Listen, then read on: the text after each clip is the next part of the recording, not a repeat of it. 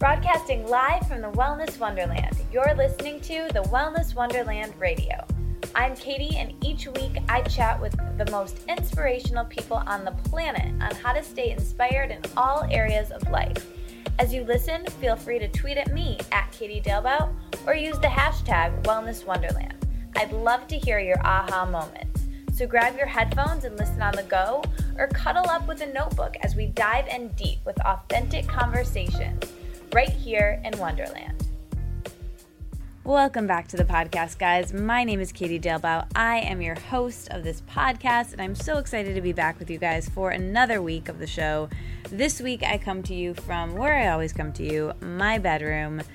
And our guest comes from you from all the way down under in Australia. I have the amazing Melissa Ambrosini on the podcast. She had a book come out right around the time of my book. It came out a week before mine. It's called Mastering Your Inner Mean Girl, and we talk about that and just so much more. We talk about relationships and how she met her husband and just so much really cool, juicy content, which I'm really excited for you to get to. But first, I want to mention a couple things. So our show today is sponsored by the amazing Samantha Skelly, and you will hear a little blurb about her at the end of this episode. There's an amazing interview with her where you'll get to hear about her work and how she got to where she is, and she's a really interesting person, so stick around for that for sure. And then at the end of that, after that mini interview, I will tell you who's coming up on the show next week. So stick around to the end of the episode to hear about who I'm really excited is coming on the show next week. And before we get into both of those interviews, starting with Melissa,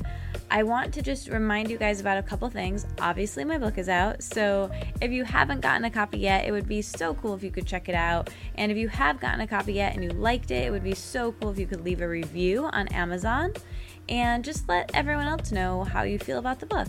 And while you're at it, leaving a review on iTunes is so helpful, and we're actually doing a little contest. So if you leave a review both on iTunes and Amazon, you'll be entered to win this prize package from me. And it's a little care package from me where you'll get a signed journal and a book and a Good Medicine Beauty Lab. My partners there are providing things from my line for their amazing natural beauty products. So they're going to give you a fragrance, Wonder, my fragrance with them, as well as a Wonder tank that is my tank top line with them. So yeah, leave a review just because it's nice or because you want to enter the contest. Either way, same result. It'd be really cool to have your review. So the other thing I want to chat about is I'm doing a little book tour. So I'm probably coming your way, and I'm really excited about that. I'm really excited to meet as many of you as possible and just give as many hugs as possible and sign books and hang out and take photos and just be together and have community, because that's what it's all about, right? That's why I do this. That's why I sit alone in my room with my microphone. So in the future, I can be in a room not alone with a lot of you guys. So first place that I will be is this Saturday. I will be here in Detroit at my favorite coffee shop at Red Hook for my book signing and my book launch party there. It's going to be a great time. It is at the Red Hook in the West Village of Detroit, right downtown. It's my favorite coffee shop. I love it. Also, my friend, her business is called The Quiet Club. She makes these beautiful, amazing journals, and she will be there with her journals. So that's another reason to come. And my friends who have my favorite juice company, Drought, they will be there with samples of juice. And there's actually a block party going on in the West Village that day. So there's going to be a lot of cool stuff happening and going on. So definitely come out for that next Saturday if you're around or even remotely close. It would be so nice to meet you guys. So I hope to see you then. And next up, I will be in LA for my launch party there, which is on the 22nd. It's a Sunday night. It's in Santa Monica, and all the details are in the show notes for that. So if you have any questions at all, just check the show notes, click the link on your phone, wherever you're listening to the podcast, and you can get all the info you need about the launch party and how to sign up and how to get there. So that will all be there.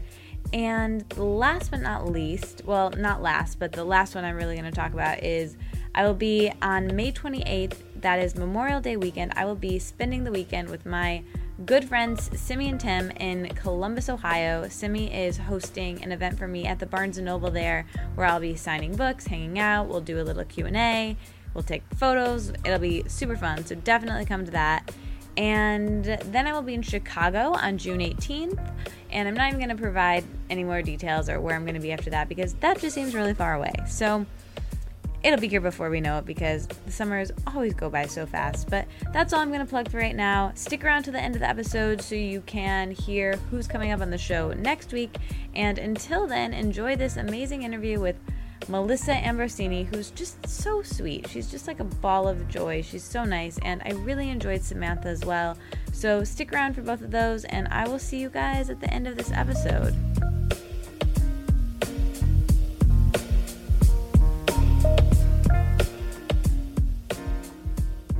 Welcome back, everyone, to the Wellness Wonderland Radio. I'm so super psyched for this interview today with one of my idols and someone who I've looked up to and been following for such a long time.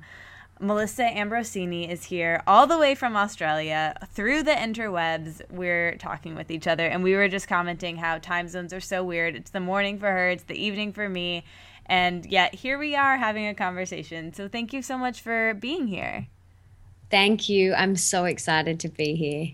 Yay. Well, I really want to talk about so many different things with you, but I think the best place to start, and I'm sure you've had to tell this story so many times, so feel free to let it kind of mold into whatever you want, wherever you want to go with this, but I would really love to zoom the lens back and talk about how you got your start and how you kind of got to the place you are today, where you are this inspirational person and speaker and really into all the wellness wonderland things that I'm into, and you're having a book come out. So I would love if you could kind of talk about where you were a couple of years ago and how that got you to where you are now.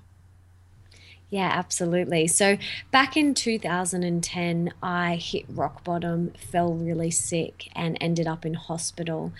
And before that, I was living a very different life to the life that I live now.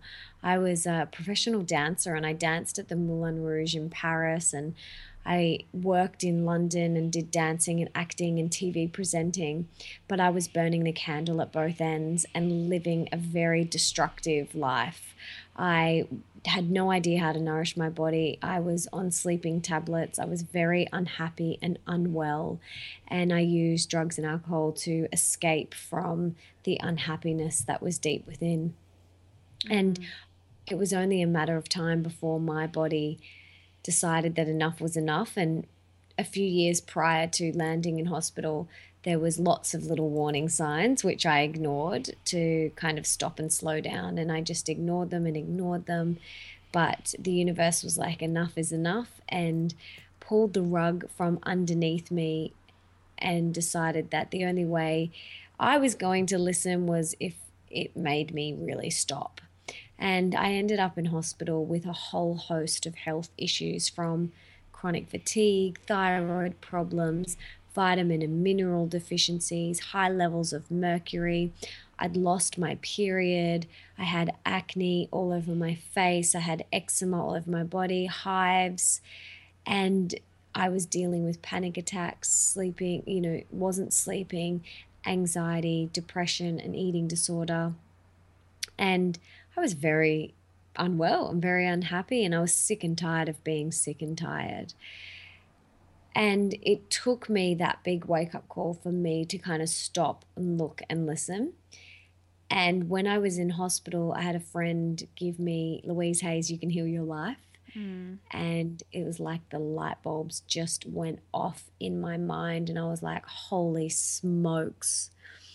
Why are we not taught this stuff in school? And I just devoured the book in a day, and I just became obsessed with this personal development and self-help world.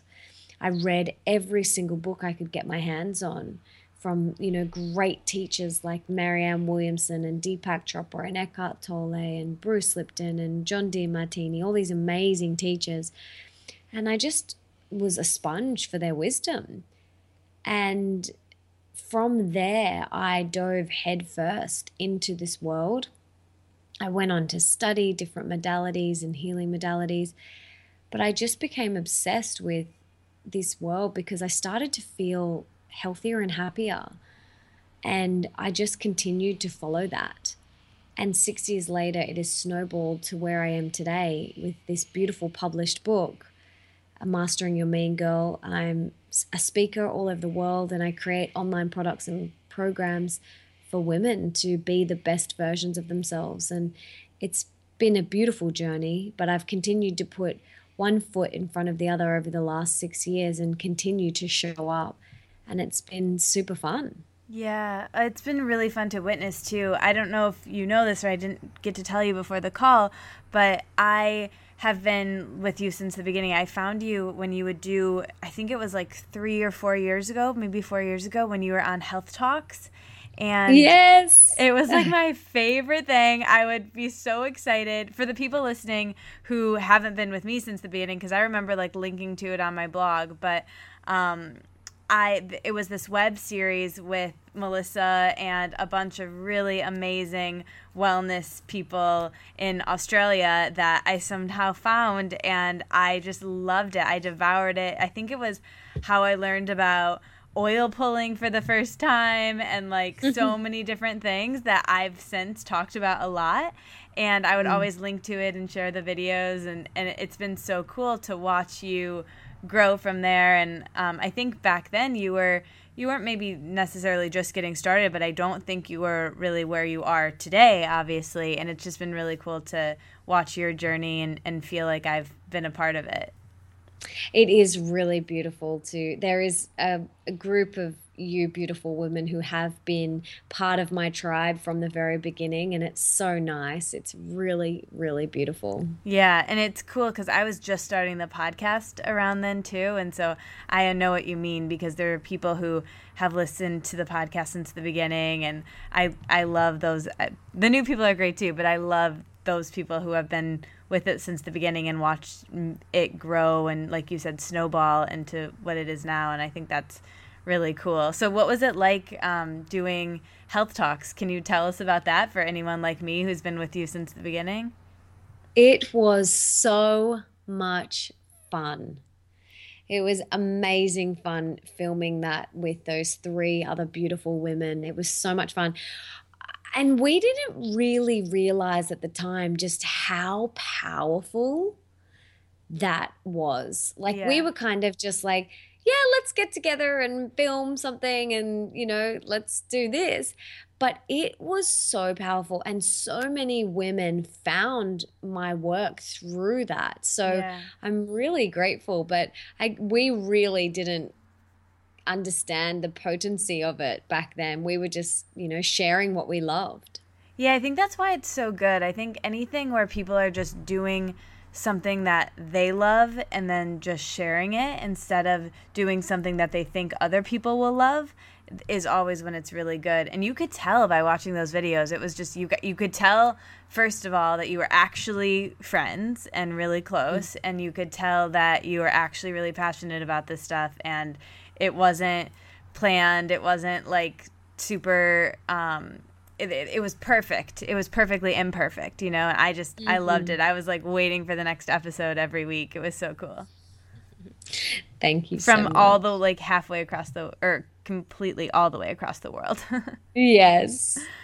So now I want to talk a little bit about the book, and I love the name Mastering Your Inner Mean Girl. When I heard that, I was like, that's what I call my ego. Like, I love the movie awesome. Mean Girls, and so that's what I always call my ego voice, or the negative voice in my head. I would just always call it my inner mean girl. So as soon as I saw the title of your book, I was like, oh my gosh, that's fantastic. So can you tell us about how the idea for the book came to be? And I'd love to know a little bit about your writing process and what that was like.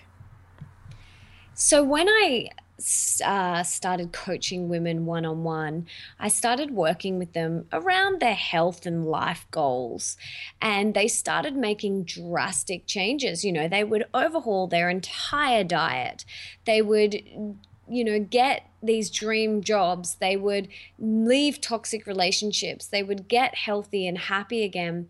And they started doing all of these external things, and it made a difference, but the biggest difference was no matter what they were doing outside of themselves, it doesn't matter how much yoga and oil pulling and dry body brushing and smoothie drinking that you do, if you haven't got that internal dialogue sorted out, you're wasting your time and your money. And that's what I kept on seeing. I kept on seeing that all these women were doing all of these things. They were doing yoga and they were doing oil pulling, but they were still unhappy.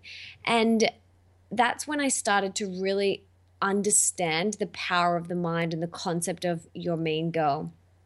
And I started then working with women and reprogramming their fear-based limiting beliefs.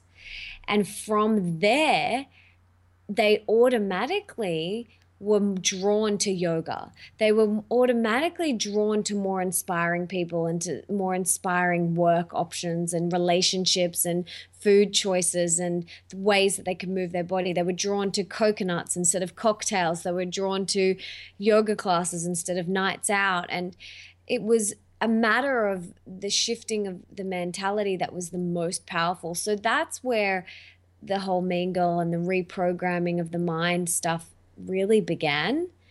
And I started seeing the most results with the women when we were doing the mind stuff first. So that's how that all kind of came about. And then my writing process, this book was brewing. It was really brewing within me. And it was a really nice process to write. I went away on a 6-week creative bender with my husband, we called it.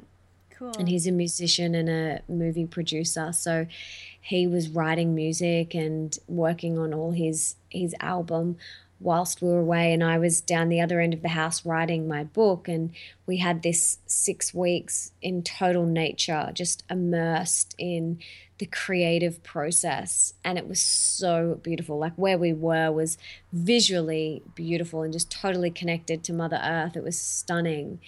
And the book came out. It just came out. I wasn't doing any other work. I was totally just dedicated to my book. I gave myself an hour a day to check in with my team and to check emails, and that was from 5 till 6. And that was, the rest of the time I was just totally immersed in the writing. And it was a really beautiful process. And it gets a little bit more challenging when the editing starts to come in, because you have someone else who gives their opinion and they have notes. And then you kind of have to think about things, and that is I guess that's the more challenging part of the process. Actually getting it out for me was quite effortless.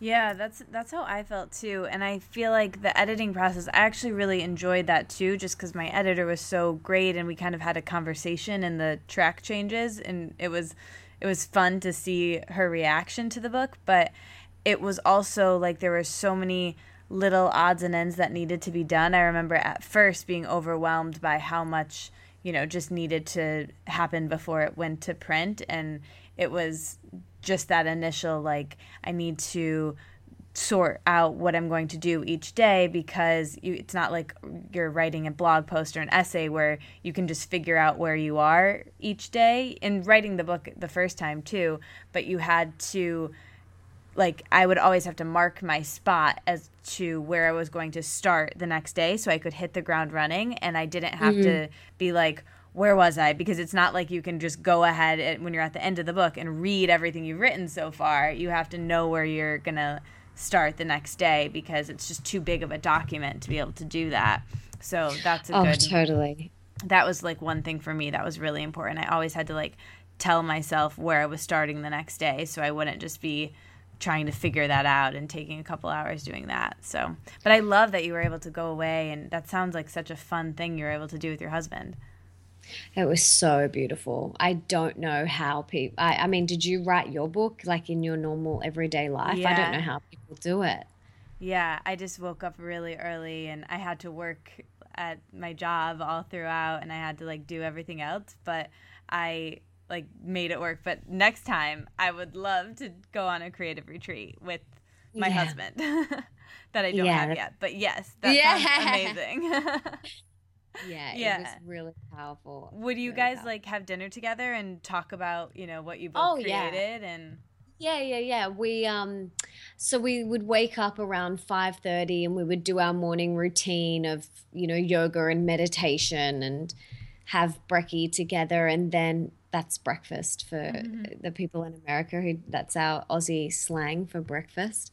Then we would I would go into my little creative writing retreat like around 8:30. I can't really remember. And then I would write till lunchtime. So I would not lift my head really. The only time I would get up to go get more water or to pee.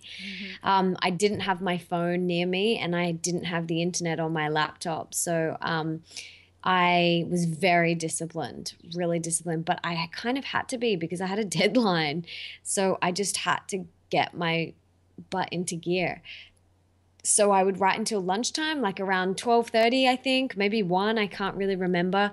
And then we would cook some lunch together. We would have a beautiful lunch, and we'd sit outside, and we would sit in the sun together and eat together, and we would share what we had done. I would usually read him what I wrote that day. Oh, that's so that cool. morning. Yeah, so I would read to him what I wrote that morning, and he would give me his feedback. And it was really powerful to have someone there to kind of bounce that off. And then with his feedback, I would then spend the afternoon kind of maybe writing a little bit more, but taking on board his feedback and kind of molding and shaping what I'd written that day.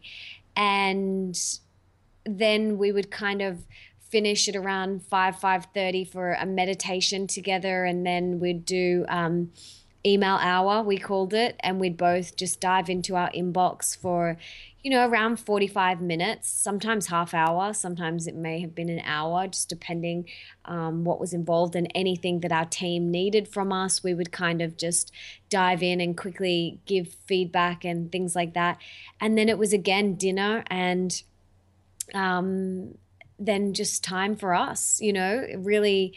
We'd have a bath and just, chill out and relax and just enjoy each other's company. Like we had to switch off. Otherwise it was just too stimulating. So we'd watch TV and things like that. We love travel shows and cooking shows. So we'd watch things like that together to really just switch off. And then it was in bed reading and early nights because we had to do it all again the next day. But it was a really beautiful process and really inspiring to have him there with me to experience it. And being not in your own environment, your own house, I felt was really, really powerful because there wasn't many distractions. I find in my own house there's so many distractions. I'm like, oh, I'll just clean out that cupboard. Yeah. Oh, yeah, totally.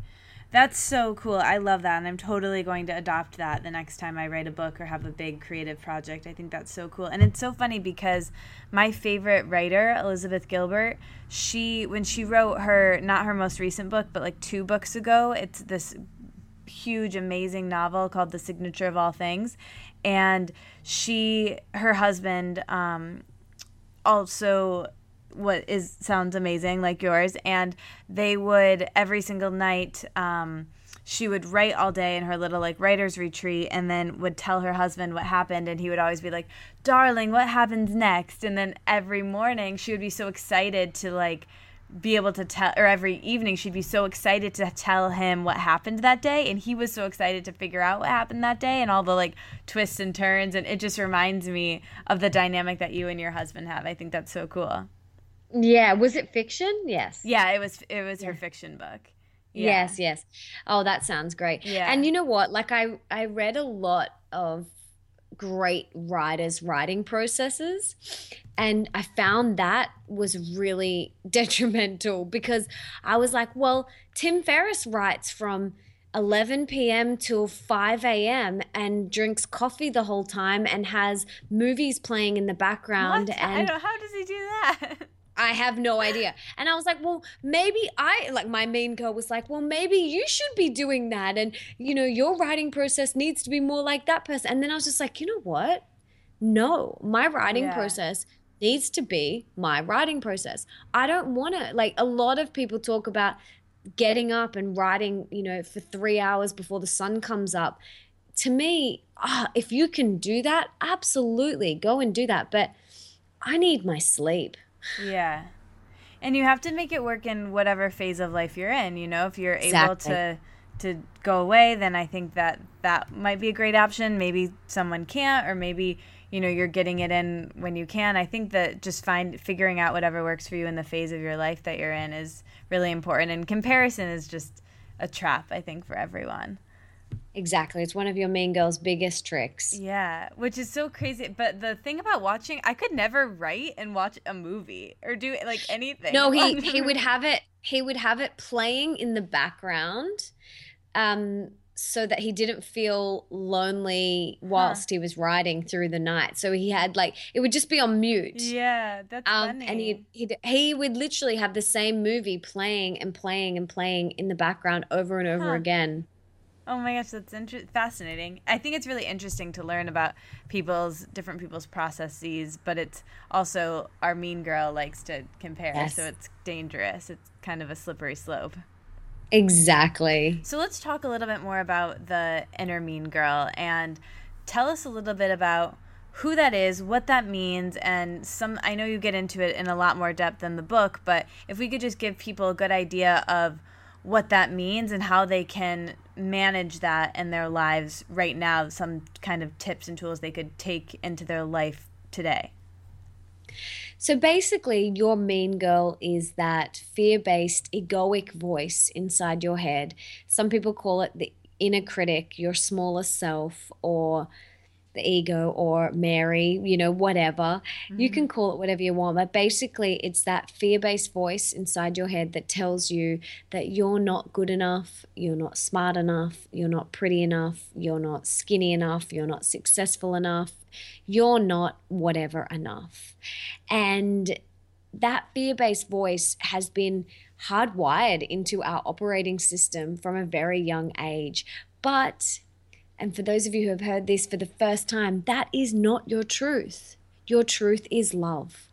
And fear is there to be used to get you back on your path of love. And that's how I use it anyway. I love that. I think it's so important to talk about this sort of thing because we get so wrapped up in thinking that that voice of the ego is who we actually are and is the truth. Yeah, absolutely. Because most of us have, really had quite a loud mean girl or bad boy, depending if you're male or female. And that voice may have come up from a very, very young age. And sometimes we have, however, depending how old we are, we may have 20, 30, 40, 50, 60, 70 years of unlearning and reprogramming to do. And that's okay. It doesn't matter how old you are. It just means that we've got to put in the work to master our mean girl, to live the life that is our true life. Yeah. So would you say that and I've heard you speak about this before, and this is something that, I've realized the biggest tip for me to master my inner mean girl is presence. Like whenever I'm in the present moment, that voice isn't there. So can you talk about how presence is important to this process of mastering your inner mean girl? Absolutely. Presence is key because when you are in the past or in the future, that's when your mean girl pops up. Okay, so when you are present, your ego cannot exist. Only love can. So your ego will do whatever she can to keep you anxious over the past and stressing about the future. That is your mean girl's primary role, is to keep you out of the present moment. It's so important, and it also can be so challenging with all the distractions that we have in our lives right now, especially with the internet and everything else and just being busy. What are some tips or some things that you do personally to remind yourself to stay in the present moment, or when you are out of it and you're turning to your phone or you're turning to something else to distract yourself from the present moment, how do you get yourself back? I guess there's two things. Meditation has been paramount for me. It's been so powerful to really help me flex my presence muscles. And, for me, it's like I didn't even realize how not present I was until you sit and you meditate and you realize, whoa, my monkey mind is just going at 1,000,000 miles an hour. Yeah. So, something that I try and do is, I mean, my phone and my computer are the biggest things that pull me out of the present moment. So, I try and when I'm on my phone, I be on my phone. And when I'm not on my phone, I'm not kind of half looking at it or like half responding, or I just turn it on silent and I leave it alone. Like I turn it over so that I can be with the person that I'm with. So my phone and my computer are really, really big things that pull me out of the present moment. And I just aim to do one thing at a time. I think women wear multitasking like a badge of honor. And I don't want to be a multitasker, because when you're doing 15 things half-assed. I'd rather do one thing really, really well and then move on to the next, and then to the next, and then to the next. And all I have to do right now is sit here and be present with you. That's all I have to do. And if I go into my head and think about the to-do list that is quite long, I will get anxious. It will pull me out of the present moment, and I won't give a good interview. I won't be here with you in this present moment with the interview, because I'll be stressing and worrying about what's to come. But all I can do for the next half hour or so is just be here with you. That's it.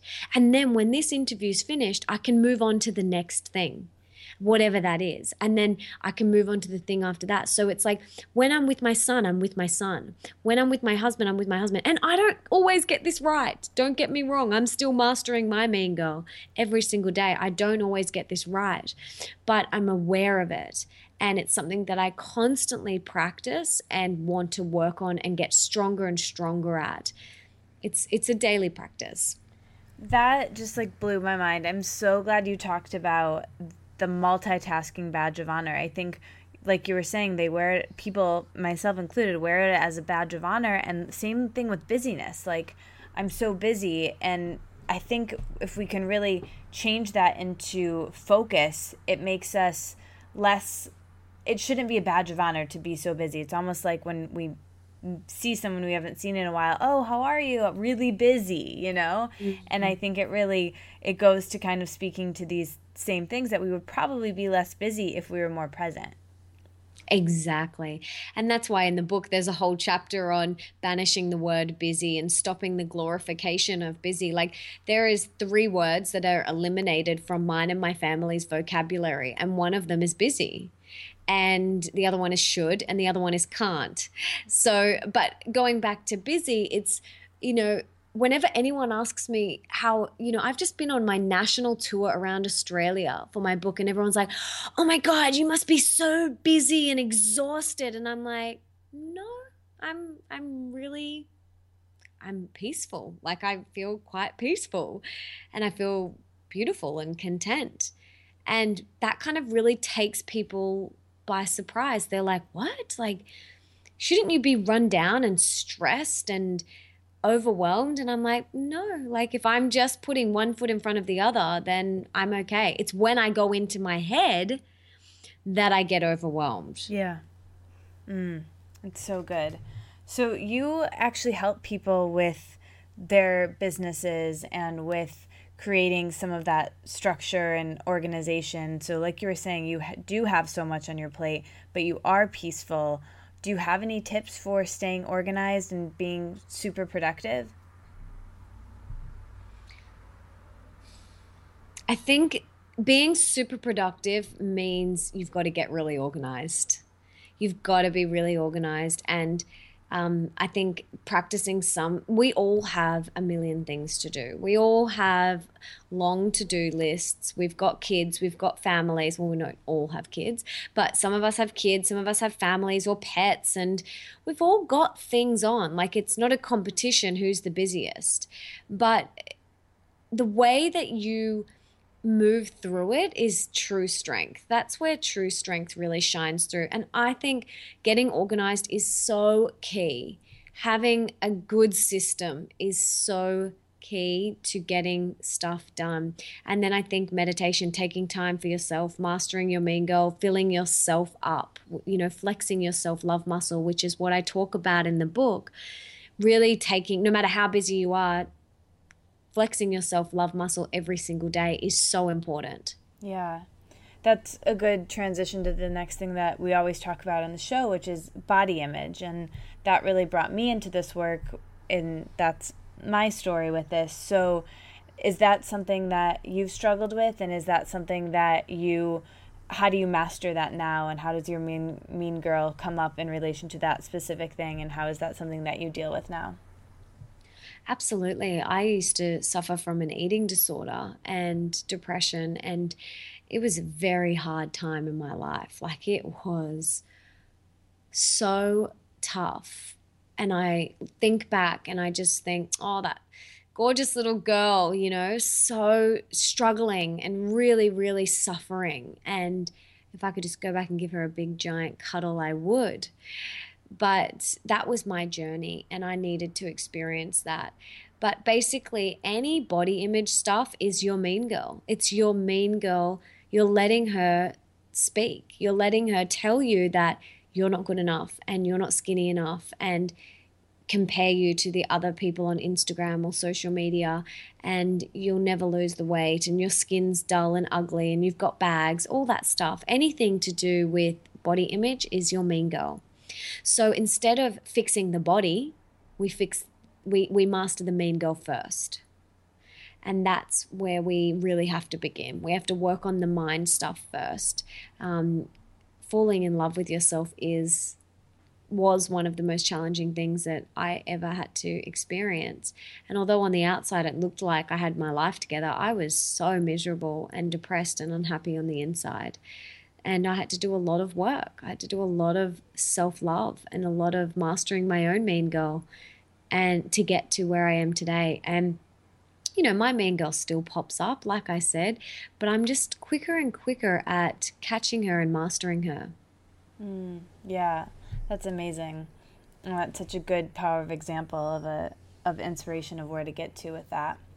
So once you master the self-love, I think the love in other relationships can really come into form. So I would love to know your advice for relationships. I know you got married kind of somewhat recently, and I'd love to know how you met your husband and what your relationship has been like since you've been married, and any relationship advice you have. Yeah, so we've been married almost 2 years now, this month. It goes by so fast. I remember seeing it on Instagram, but I feel like it was not that long ago, but it's crazy. It goes by fast. I know. It was seriously so beautiful. It was so beautiful. It was so beautiful. You looked so beautiful. I totally stalked all the pictures. Oh, thank you so much. Like, our wedding video is one of the most watched videos on all of my YouTube channels. So it's really interesting. Goes to show people love. Yeah. So yeah, we had known each other for a couple of years before we actually got together. And we were both at a place in our life where we were overflowing and bursting with love before we got together. I was so content within my own skin, and it took me a lot of work to get to this place. And I had finally got to this place where I was so content in my own skin. I was so happy. I was really enjoying life. I was not concerned about marriage or having kids. I was just content. And so was he. And what happens when two whole and complete people come together? It's just like fireworks. I believe a relationship is two whole and complete people coming together to share their completeness.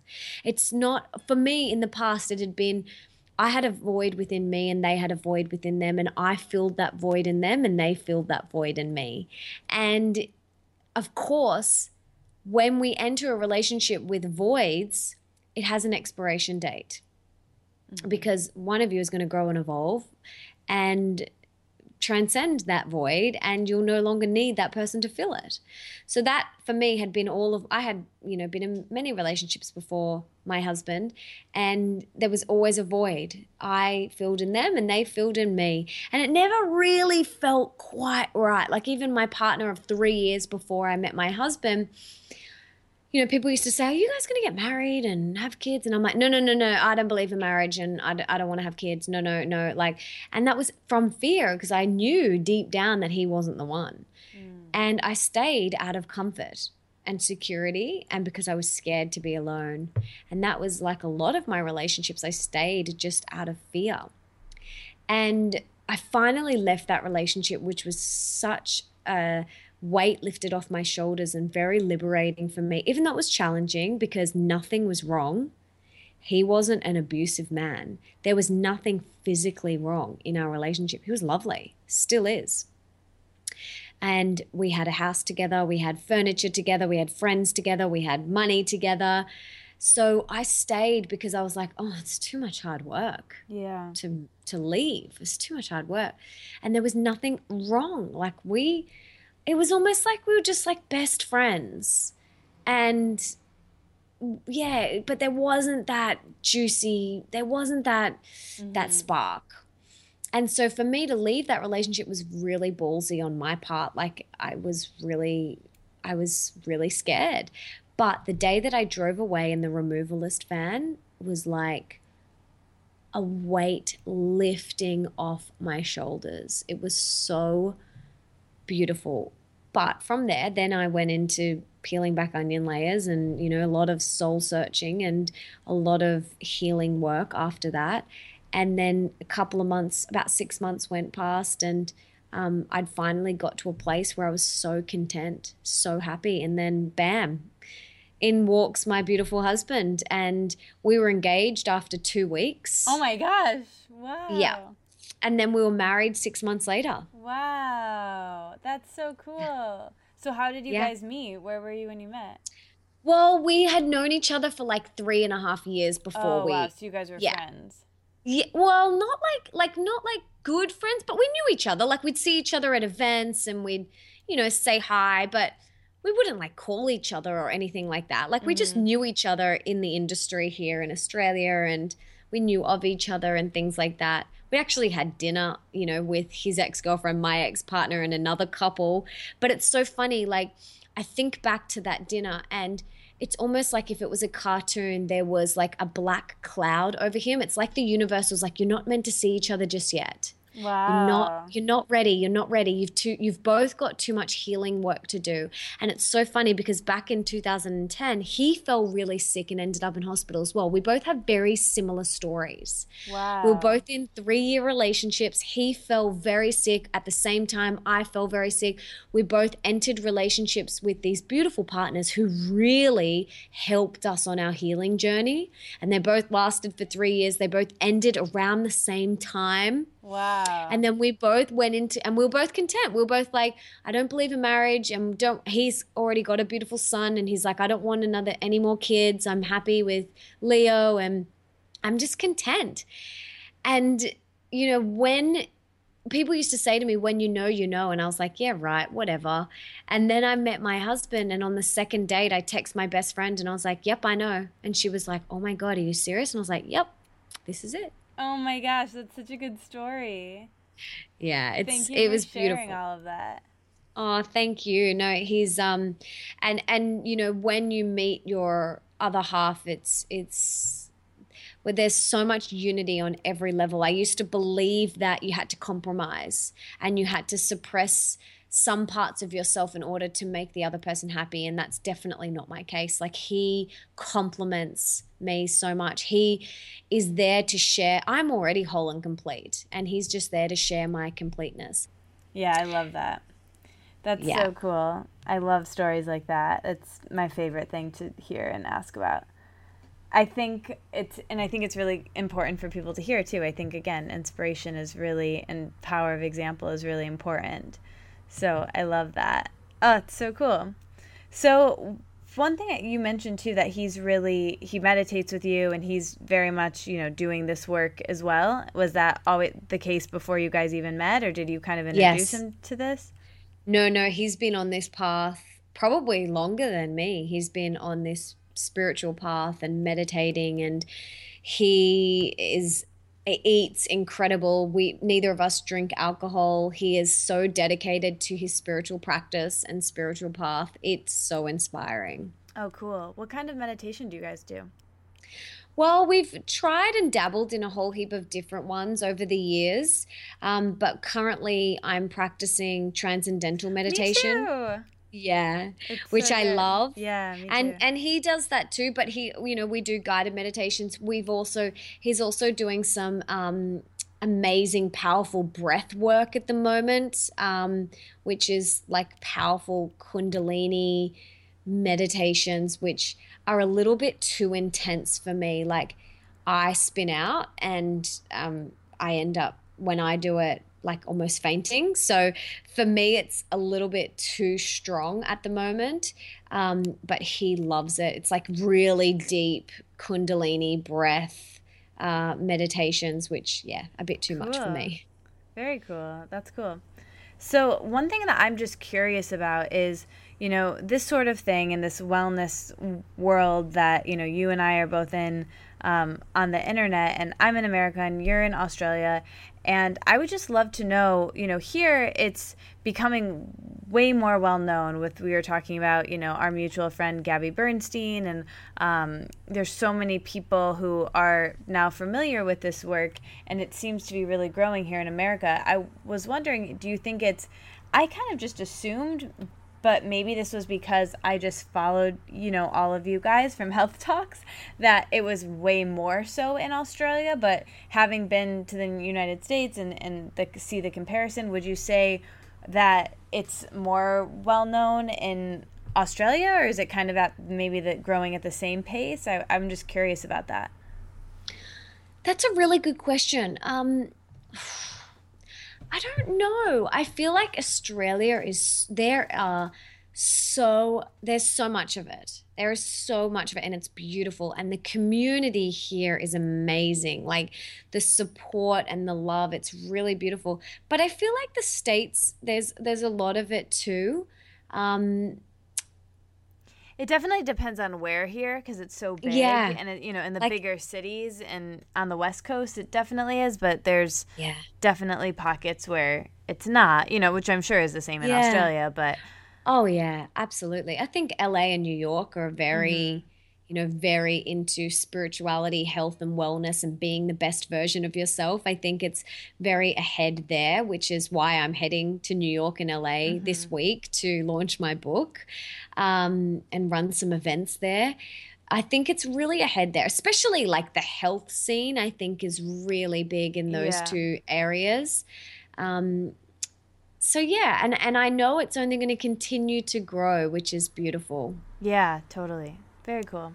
So now this is another question I ask everyone who comes on the show. So can you walk us through your morning routine and any specifics you do to start your day, and why that's important to how the rest of your day goes?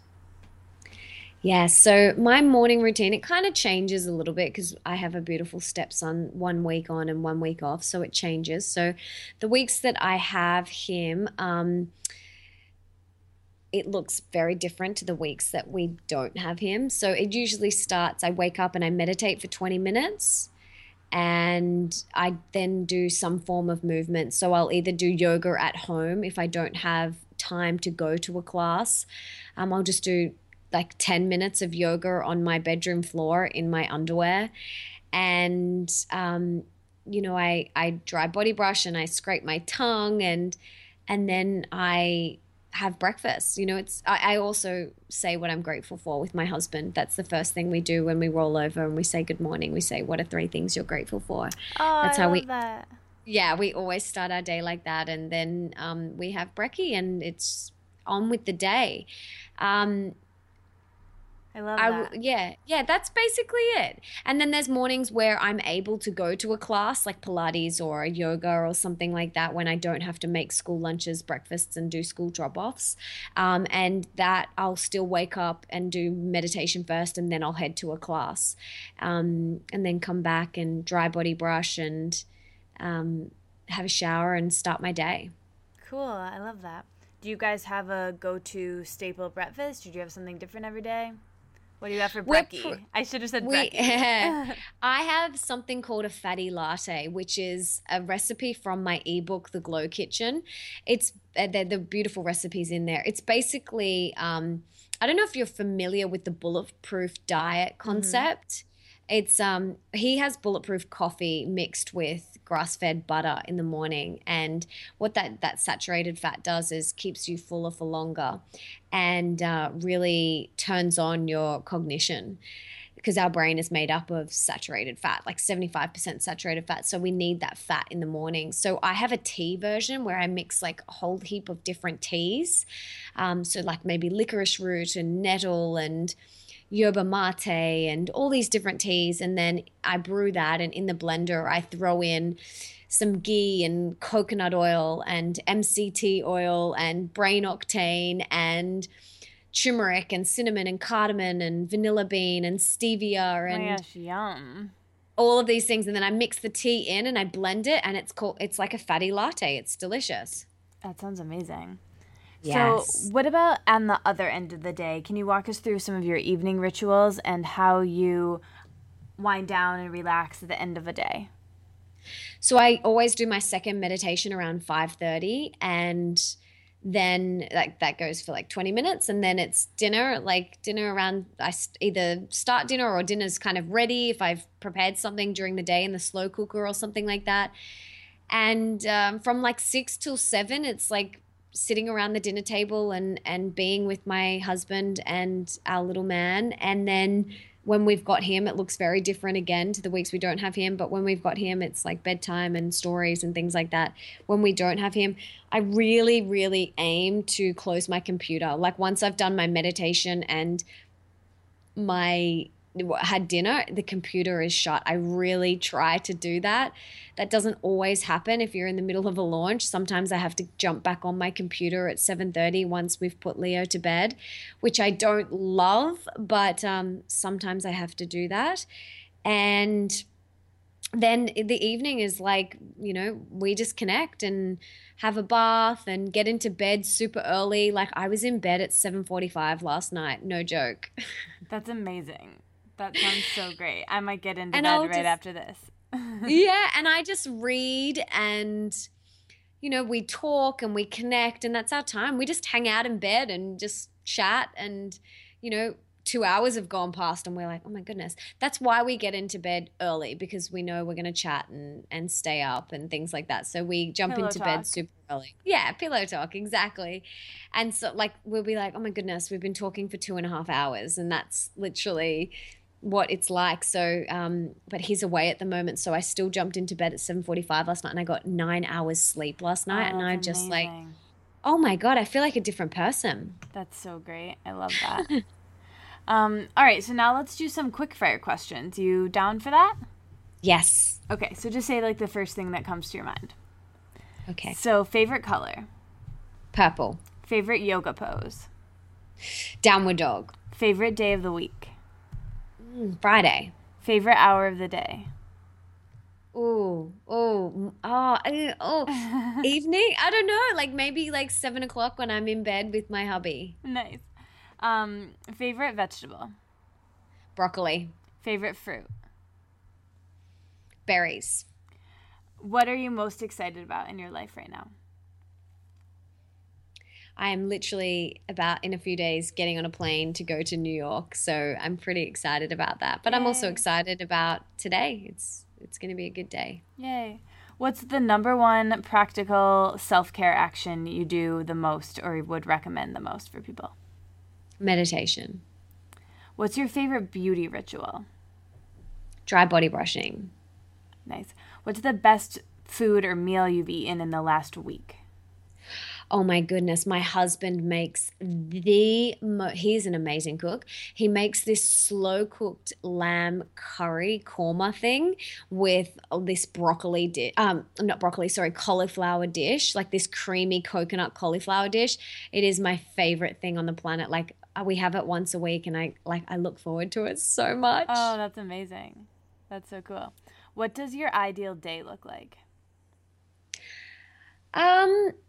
Very much similar to my day that I live every day, which is my morning routine, which I shared with you, and then I dive into some work and I have a beautiful lunch in the sun. Today it's raining and overcast, which I won't be able to do. And then the afternoon, I would love, a little bit more work and some more self-care time. So I love swimming in the ocean and watching the sunset and things like that. So yeah, my day. And then again, dinner with my boys and meditation and jumping into bed early with my husband. Very cool. If you could have a superhero power for a day, what would it be? I guess teleport myself. Like, I love travel, but I don't love sitting on an airplane for 21 hours. Oh man, is that how long it is to the States? Yeah. Wow. Oh yeah. It's full on. And I love travel. I love being there. And so I wish I could just like go and then be there in that moment. Yeah. So just teleport myself to New York right now so I don't have to sit on the plane and go through that whole process. I mean, it's not that bad. It's first world problems, hey, but it's definitely not, I get a really sore lower back sitting for that long. I mean, if you get a superhero power, go for it. Yeah, exactly. Okay, so this is a fun one. You're having a dinner party and you can invite 5 people. Who do you invite? What do you make? What do you hope someone turns and asks you at the party? And what do you hope no one asks you that you just don't feel like talking about anymore? Oh my goodness. Okay, let's go through those questions again. The 5 people first. Yeah. Mm-hmm. My husband for sure. Oprah.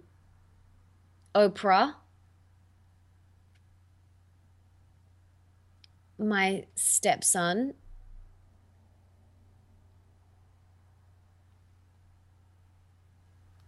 Oprah gets invited so much on the show. She's going to so Really? many dinner parties. I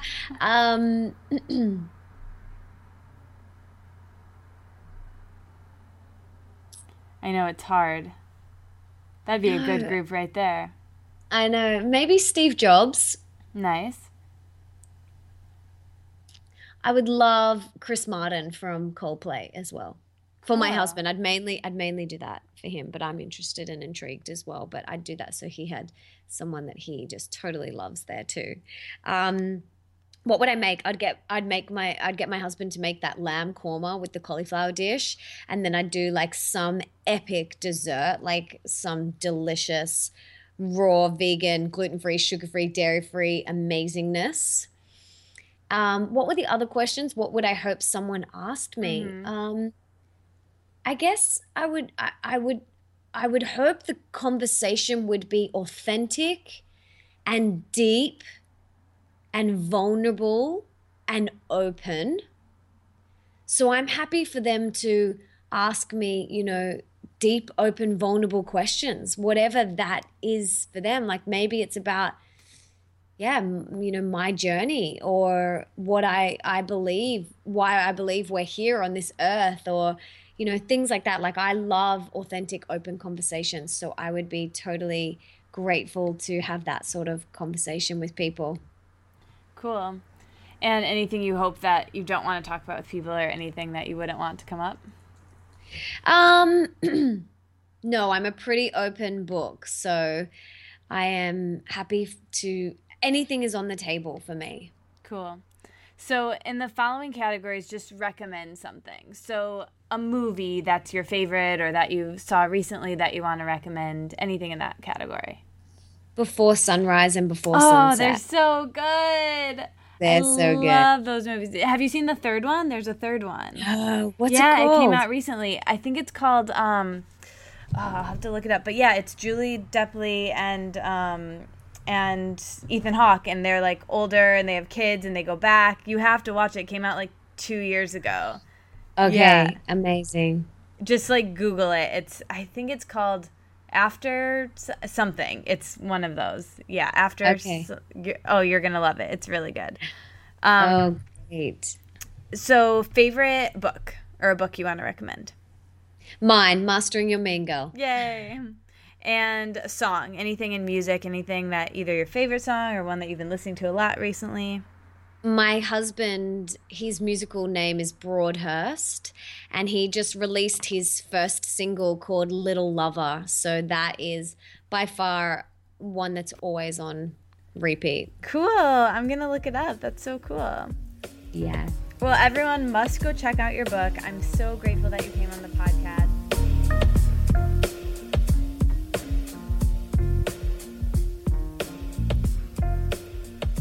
All right, you guys, I have the amazing Samantha Skelly here in the Wellness Wonderland to chat with us a little bit about what she does. So, Samantha, tell me about who you are, what you do, and how you got to where you are. Thank you so much for having me. I'm so excited to have this conversation with you. It's going to be fun. So, let me start with my backstory, like why I do what I do. So I have a company called Hungry for Happiness, and we help women who are really struggling with the relationship they have to food in their bodies. So many people, when they find out what I do, they're like, well, how did you get there?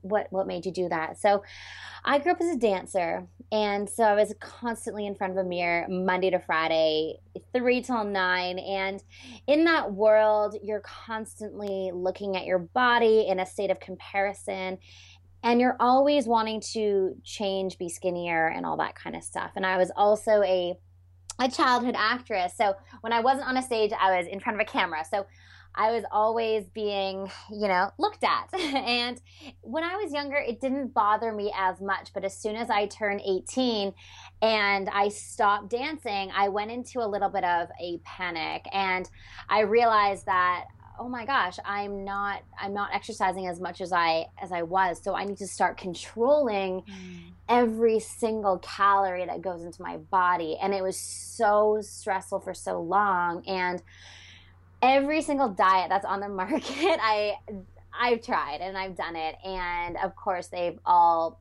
failed me. And so, but I kept repeating that cycle. I kept repeating the cycle of doing a diet, doing it for like 4 or 5 days, getting frustrated, feeling deprived, feeling angry, and then throwing in the towel, and then binge eating on all the foods that I felt so deprived from. Binge eating is just simply a physical reaction to deprivation. So that cycle was going on for years and years and years and years. And so while I was doing this, while I was in such a fight with food in my body, I at the time had a fitness company, and I was living in England. So I felt there was a total lack of integrity between what I was doing, what I was teaching, and what was actually going on behind the scenes. I felt like I was really hiding a secret from my friends and family, because these are the things that you don't really want to talk about, like body image issues, relationships with food. It's not sort of dining room table kind of conversation. So I kept it a secret for so long, and I felt really isolated within the battle that I was having and experiencing. So it was overwhelming and stressful, and I just realized, like, I need to break out of this somehow. I need to figure out what's wrong with me. And so every Sunday night I would look through Instagram, Facebook, and I would really try and look for the next thing that I was going to jump on. And I remember this one particular evening, it was a Sunday evening, and I was in my flat in London just scrolling through, trying to figure out what I was going to do next. And I got this like visceral, really sick feeling in my stomach, and it was my body being like, you need to stop damaging me, like you need to stop doing this. So I sort of threw my phone to the side, and I just like sat there and bawled my eyes out and just cried, and I was like, universe, just give me an answer. I don't know what I'm doing anymore. What I do know is I'm ruining my relationships and my career and the trust that I have within myself, because I keep doing all this stuff and failing, and it was so painful. So I just went walking. I just went for a walk. I put my shoes on and just like walked the streets of London for a couple hours, just looking for some sort of clarity around why I was doing this. And it still felt really muddy and confused. So I got back to my apartment and checked the mail, opened up the mail, and I got a letter from the government saying that I was getting deported because I had overstayed my visa. So I'm like, okay, that's the answer I was looking for. I need to go back to Canada, to Vancouver, where I'm from, and just really work on myself. So for the next couple of years, for the next 3 years, I just really dedicated my time to working on my personal journey, working on getting healthy again, establishing a solid connection and trust with my body and myself, so that could then be reflected in the relationship I had with food. So that journey was long and it was painful, and it took a lot of trial and error. But coming through the end of it, I realized that it's actually my calling, and my mess is within my message is within the mess that I created in my life. And so that was the first kind of sign, like, okay, I need to start sharing how I got myself out of this, and I need to reach out to people and just share with them what I did. So I just started doing that just for fun, and just to kind of share the journey that I went through. And then I kept getting this calling, this internal calling, like, okay, this needs to be bigger. You need to help more people. And so that got stronger and stronger. And then October 2014, I launched what is now Hungry for Happiness, which is a movement totally dedicated to sharing this work with women and taking them through courses and experiences to inspire them and help them and empower them, mostly to break the cycle that they have with food in their body. So that's the short of the long story. Oh, I love that. What a great story. So tell me a little bit more about how you help people and Hungry for Happiness, and what exactly that you do with that. So what my whole mission is, really, rather than revolutionize the weight loss industry, because it's such a big industry, I teach people how to use food for health and hunger by connecting into their intuitions, into their bodies, and just trusting that guidance from within. When people overeat or they binge eat, it's an internal issue. So there's an internal pain and struggle that's going on. And what they do is they use food as a drug. So they use food to numb that feeling. And because food is their drug of choice, they then put on weight. They then subject themselves to the weight loss industry that works for the time that they're on it. And then they gain all the weight back plus more. And so that vicious cycle can be present and quite strong in someone's life for years and years and years. And what the weight loss industry doesn't tell us is that we're talking about an emotional issue, So when we address the emotional issue, the emotion that's perpetuating this behavior, that's where we create sustainable transformation. It all starts from within. We can't put Band-Aids on bullet wounds and expect us to, come to a place where we're like, oh, okay, that diet worked. I'm really happy now. Let's continue on with life. It just isn't, it does not work that way at all. We need to be treating internal issues with internal solutions. So a lot of my work is rooted in, okay, what is the pain? The pain is loneliness. The pain is lack of acceptance. How can we fulfill ourselves internally so these behaviors are not taking over our lives? Cool. Very cool. Mm-hmm. So I think you mentioned you have something coming up. What is something that you want to share with the listeners about how can people find you or work with you, and what's going on in your world? Well, our signature program is called The Society, which is by far our most popular program. It's a 6-month group coaching program where I take people personally through a 6-month experience that's a mixture of pre-recorded and live content to really allow them to see and gain clarity around what's going on and why they're not able to lose weight, but more importantly, why they're not able to break out of this cycle. What is holding them back? So I take them through a process that really allows them to see those patterns and those beliefs that are keeping them stuck in their ways. So I love it. It's by application only. So I get to speak to all the women who do apply, just to ensure that they're a perfect fit. So the energy in the group is all the same, and people are truly committed to their growth. And one of the things about my kind of work is you can't diet while you work with me. And that's a huge one. And a lot of people just simply aren't ready for that. A lot of people continually, a lot of people try and do both at the same time, and it doesn't work. When you're on a diet, you're telling your body, I don't trust you. I'm going to listen to everyone else, and I'm going to manipulate my calories to try and change you. My style is having like the utmost amount of trust for our bodies so we can listen to them, be intuitive, and weight loss is a result of what happens and a result of the work, not the focus. So our next term is starting on June 27th. So that's the next big thing in our world that's happening. Cool. And people can sign up for that on your website, or how do they find you, and how do they keep in touch with you until then? And are you on social media? Yep. So our website is hungryforhappiness.com. hungryforhappiness.com. We'll have the links in the show notes to all of this, so people don't have to listen. Yeah. But we'll have the links to your social media as well. And you're on all of those. Which one's your favorite? Instagram. Come play with us there. Yeah. Cool. Very cool. Well, thank you so much for coming on the podcast. And as you know, the question that I ask everyone at the end of the show is, what does a wellness wonderland mean to you? A wellness wonderland is an integrity between what's happening in your internal state and what's happening on the external.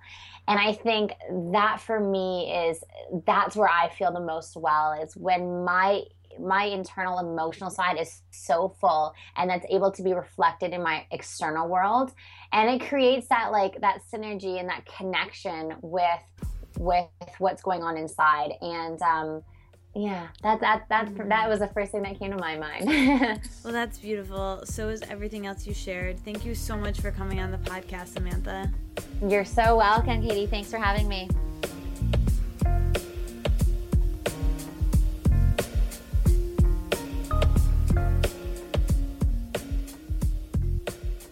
One more thing, I want to announce that my publisher, Hay House, is hosting this amazing Hay House World Summit, which I've been listening to for over 3 years now. I think it's the 4th year that they've been doing it. And basically what they do is they have these really authentic, deep conversations with all of the different Hay House authors and people who aren't Hay House authors, everyone from Marianne Williamson to Gabby Bernstein, Chris Carr, Reed Tracy, Nancy Levin, so many great, amazing authors, Deepak Chopra, and they talk about everything from meditation to yoga to self-development to dream analysis. I always learn so much, and I love listening to these audio interviews. So if you like podcasts, you're going to love that. So sign up. The link is in the show notes. Make sure you sign up with my link in the show notes. And I actually am one of the experts this year talking about journaling. So be sure to check out my interview and everybody else's interview there.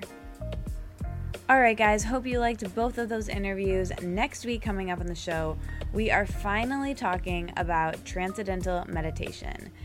TM, as it's known, came into my life just this year, in January, actually, and it's really, really been so transformative for me. So I have the head of the David Lynch Foundation, Bob Roth, in the hot seat next week talking about TM, and it's been such a fantastic journey to get to know him, and to have a meditation teacher and learn this type of meditation has really served me. So I'm really excited to share it with you guys. So stick around next week. Make sure you subscribe to the podcast so you never miss an episode, and I'll see you next week with that episode.